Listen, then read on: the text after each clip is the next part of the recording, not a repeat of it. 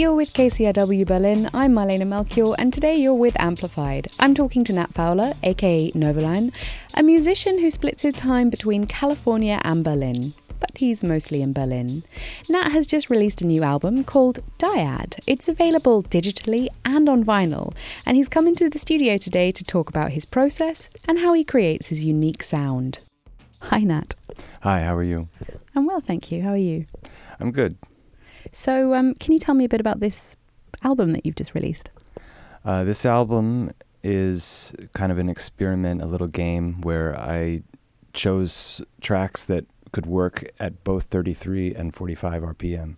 So there's songs that sound too slow, but they're really normal speed, or they sound too fast, but they're actually the slow version. And it just asks the listener to try the different speeds, and it also encourages people to actually have a physical copy instead of only downloading the digital tracks. You work with algorithms in your music. What does that mean?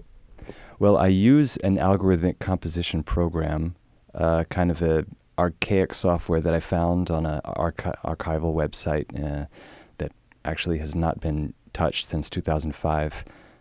And it's a way of sketching ideas and making up melodies to work with existing music that you've already composed to kind of break through some creative blocks.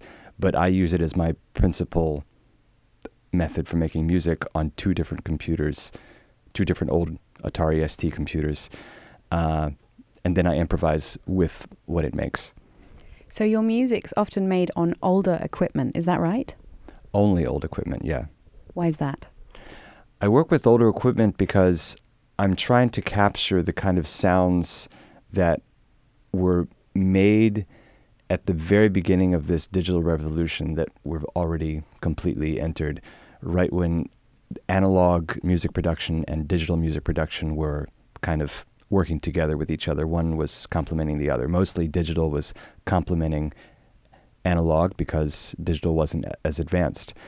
And there's a certain life to it that didn't exist before and hasn't existed since we've gone all digital that I like to explore.